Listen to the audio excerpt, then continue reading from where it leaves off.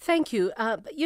In many ways, I'm hoping more than anything we've forced everybody to think because we're human, right? And we started this conversation talking about Tutu's humanity and how there's many things we all will take from him. And I asked the question about crying because he was such a crier and nobody had spoken about the fact that he was a crier and how that sort of impacts on all of us. And I repeat, I will never think of a man who cries as weak. Never, ever. In fact, I see, to me, a man who cries to be in touch with his humanity. Because before he's even a man, he's a human being, right? Before he even has the thing that, defines him as a man, he's a human being. He's here having a human experience. Thank you. We appreciate your call. So, remember we did an interview called about a book called Bantus, The Untold History of Africa and Her People from Creation, because Dr. Takalani Dube wrote a book entitled Bantus, The Untold History of Africa and Her People from Creation. And over the years, we've heard so many versions of our origins as Africans. In her book, Dr. Dube answers most questions we as Africans have about our origins, about our history, our culture, Ubuntu, religion, and the current state of Africa and her people. Earlier this year, we had a brief chat about her book where I started by asking what drove her to write such a book and what can she tell us about our history. It was when I was on a bus, my city bus in Cape Town, in 2020, and we were driving and meandering down the winelands, and I was listening to the voice of the person. They always tell you where we are passing now, what the history is. And I had been listening to this history that was just so Eurocentric from the beginning. And ultimately, they say, as we come down the winelands, they say, of course, there were indigenous people who lived in Africa before the Europeans settled here, but their history has not been written, and we are hoping that their children will one day write the history. And that was the inspiration for you? That was the inspiration for me because I had always had a burden to say, but why is our history not captured correctly? Why are there so many shadows? Why does our history begin in the 1800s as though we fell from the sky suddenly in the 1800s? And began to flourish. And when I began to do historical research, I found that it was a deliberate move by one of the historians in South Africa who said that the history of South Africa needed to be recorded by the Europeans on behalf of the African, and that it had to begin when the Europeans encountered the African. And I began to understand that is why our history only begins in the 1800s with a bit of an allusion to the past. And every time you would look up the history of Africa, it would acknowledge that we were there pre-colonially a little bit and, a sentence or two, and then begin to talk about us in the 1800s and in 1994. Which means that your research must have been very difficult, right? To find the material that you needed to tell the story as authentically. But then how do you do research on clearly, material that is almost non-existent? Tell me about the process of your research. Oh, thank you. It was difficult and it was easy. Easy in that, unbeknownst to me, I had been disgruntled about this over a number of years. And I had been collecting information, not knowing why and how, And my father, at the age of 78, completed his doctoral thesis. And he was also talking about the migration of Bantus into Southern Africa. And researching into that. So I had that knowledge from him, from his book, and I also had a rich oral indigenous history that I had been collecting over years, and I also had scientific history that is there, Homozo. It is out there, but it is in small niches and pockets everywhere, scattered everywhere. There is nothing that brings it together and creates a chronology. And then I also, being an avid Bible reader, I had also recognized the history of Africa within the Bible that is shrouded in mystery and that is not acknowledged. So I began to piece together and bring together oral indigenous knowledge, biblical knowledge, Quranic knowledge, ancient text knowledge, scientific history, as well as the thesis that my father had written, and began to synthesize that history into one cohesive read so that you're able to follow the origins of Africans from creation or emergence, depending on what you believe, whether you believe that we emerged from and evolved into Homo sapiens, or you believe that we are created.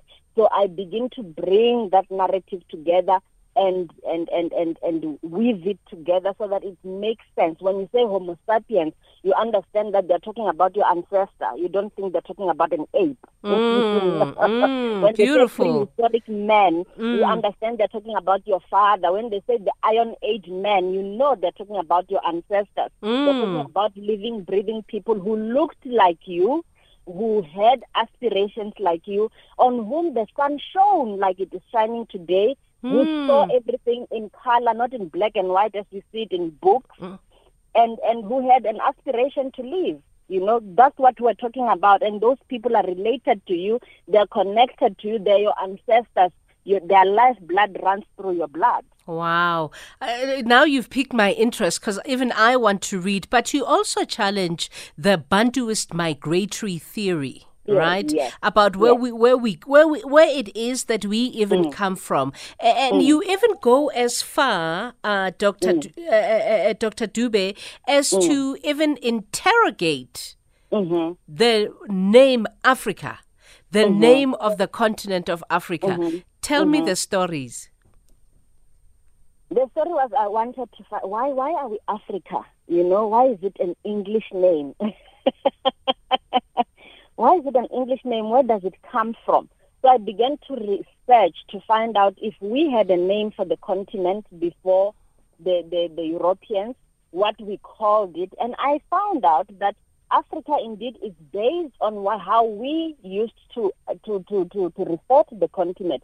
We referred it to as Afruaika. Afruaika. Yes, Afruaika with a K, obviously. And it speaks of the land of birth pangs. The land of? Sorry, I didn't hear that. Birth pangs, as in giving birth. Okay. Yes, and how astute is that? Because indeed now we are realizing the scientific community is beginning to agree, or has agreed that life began in Africa. Yes. So we knew that land. We were the first of people. Life began here, and we named the continent of birthing, and it is Afruaika. And then obviously I then go into all the other names of Africa: Alkebulan, Azania, Afrique, the way they then have called it. Why it is the Greeks called Afrique, because they said it was the land that is devoid of cold and horror, which means when they came to Africa, they were running away from the horror of Europe and the cold and then Afrique means the sun, the land of the sun. So I interrogate that name and I speak to each one of the names that people may be aware that the continent is called by, and I explain why each name is what it is. It is not named after Afrikaners, as a lot of people think. It's not named after Afrikaners. In fact, Afrikaners is named after the continent.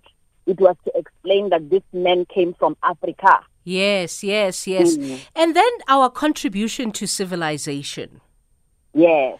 And I think that for me is when I was reading the information the producer sent to me about the book, I thought that would even be what I want to read about first, because we know the perception that exists out there. What did you find when you were researching or even compiling chronologically your book, our contribution as Africans to civilization? It was so interesting to find that almost anything you can think of, really, the contribution, the seed for it, the genesis of it is in Africa.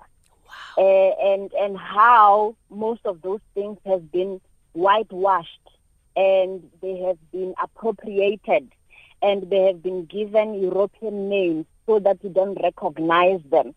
And I always tell people, I think it was not so much an issue of spite as in I am just naming a thing, the same way that they didn't write our history because they were writing their history, you understand? They are just collecting their own history. And it's up to us to then go back and collect our own. Yes, yes.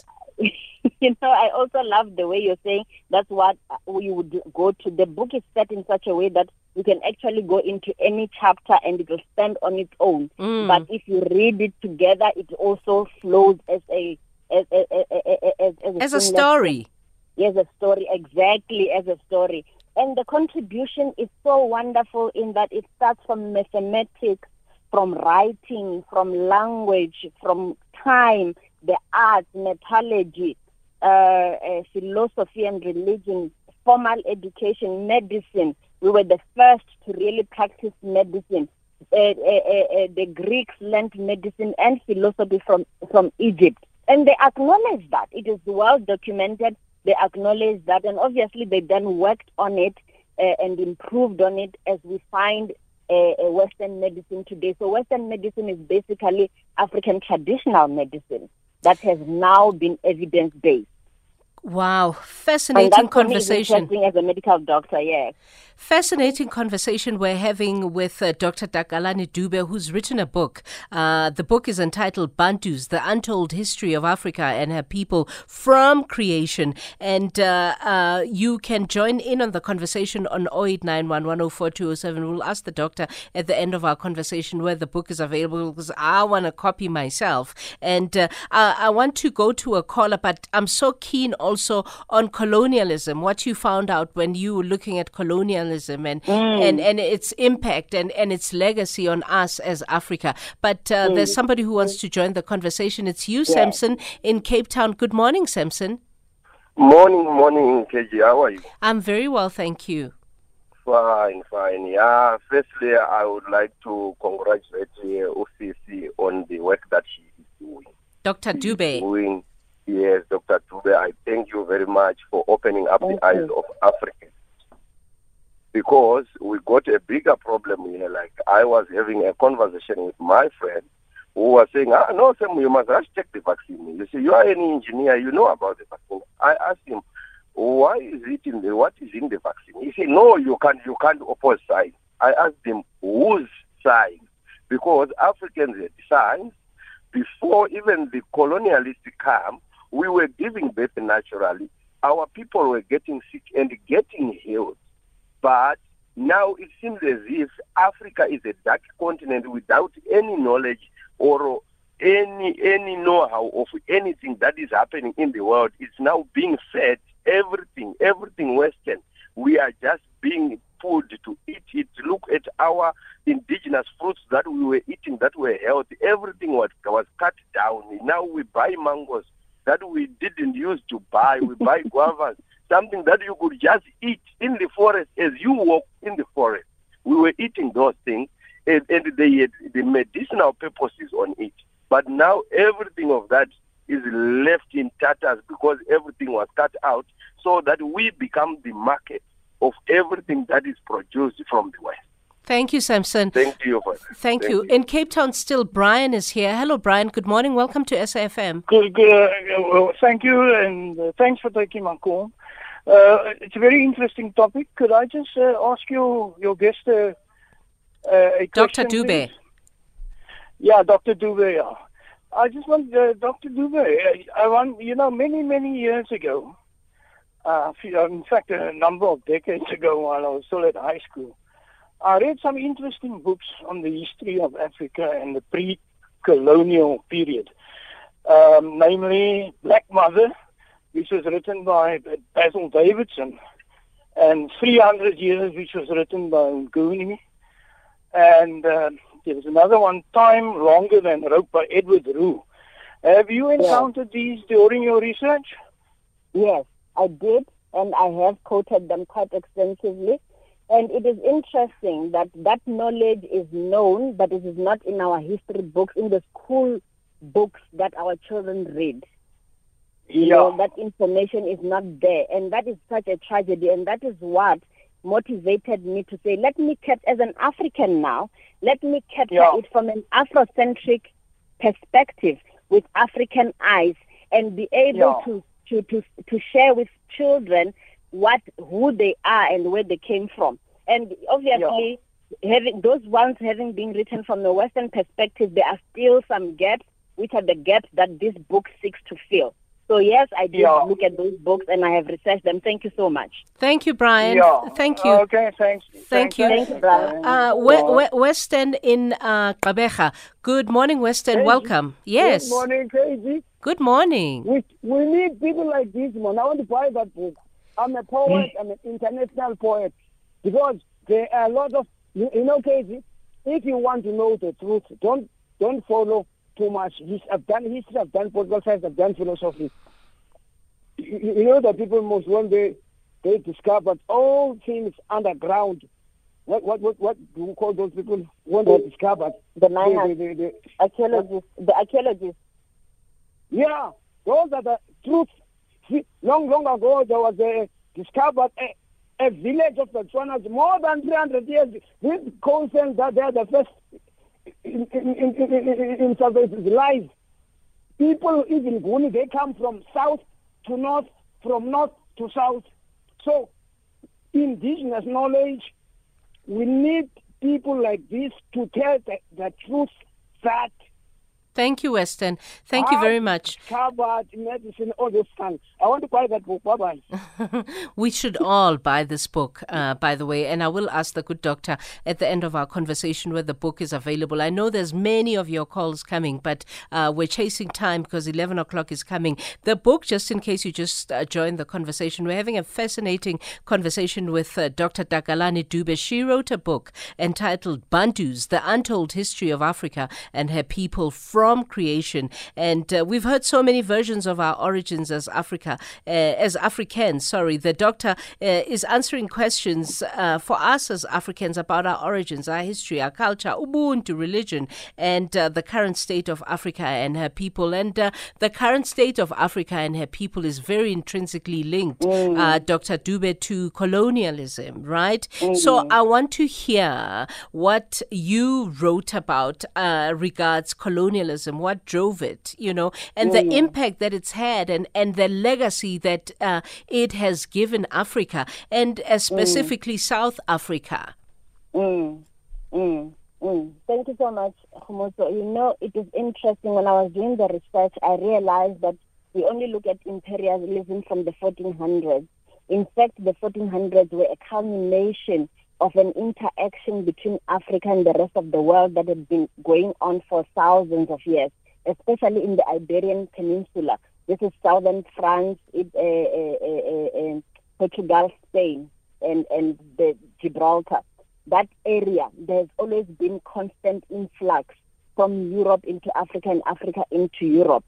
And from that, and there was an elaborate trade system, intercontinentally, trans-Saharan, through the Nile waterways and also on the eastern seaboard into India and China. So we had been trading for millennia, and it was this the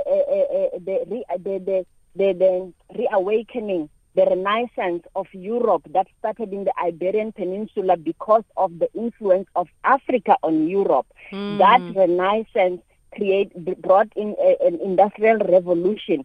And that industrial revolution then made Europe begin to seek new lands. And when they began to do that, and the gold that they were finding in Africa. They were very interested in Africa and what it was producing, and they wanted to understand it. And they'd never been able to penetrate beyond the Sahara. Because goods were already, yes, there were trade routes that were well established and things were flowing. So they wanted, obviously, to become part of that trade system. Yeah. And as they began to look for newfound lands, and they also wanted to circumnavigate Africa to India as well. And then, obviously, the Portuguese began to plant forts all over the entire board, the entire seaboard of Africa, and the entire sea coastland of Africa has Portuguese forts from the 1400s when they were trying to intercept the trade route, if you like, so that they begin to trade directly with Africa. Yes. I'm left with a minute. That's why I'm rushing you. But I want you to tell me about the suggestions, because the book also includes suggestions, right? You concluded with how you're saying we can heal ourselves, how we can assert ourselves for the fourth industrial revolution and even beyond, how we can, reclaim our place amongst the world's nation as an equal. Tell me quickly about those suggestions. It is about us building our own table. For the longest time, Africa has always wanted and requested and pleaded and begged for a chair at the table. And nobody wants to give us a chair at their table because it's their table. It's their table. It's their table.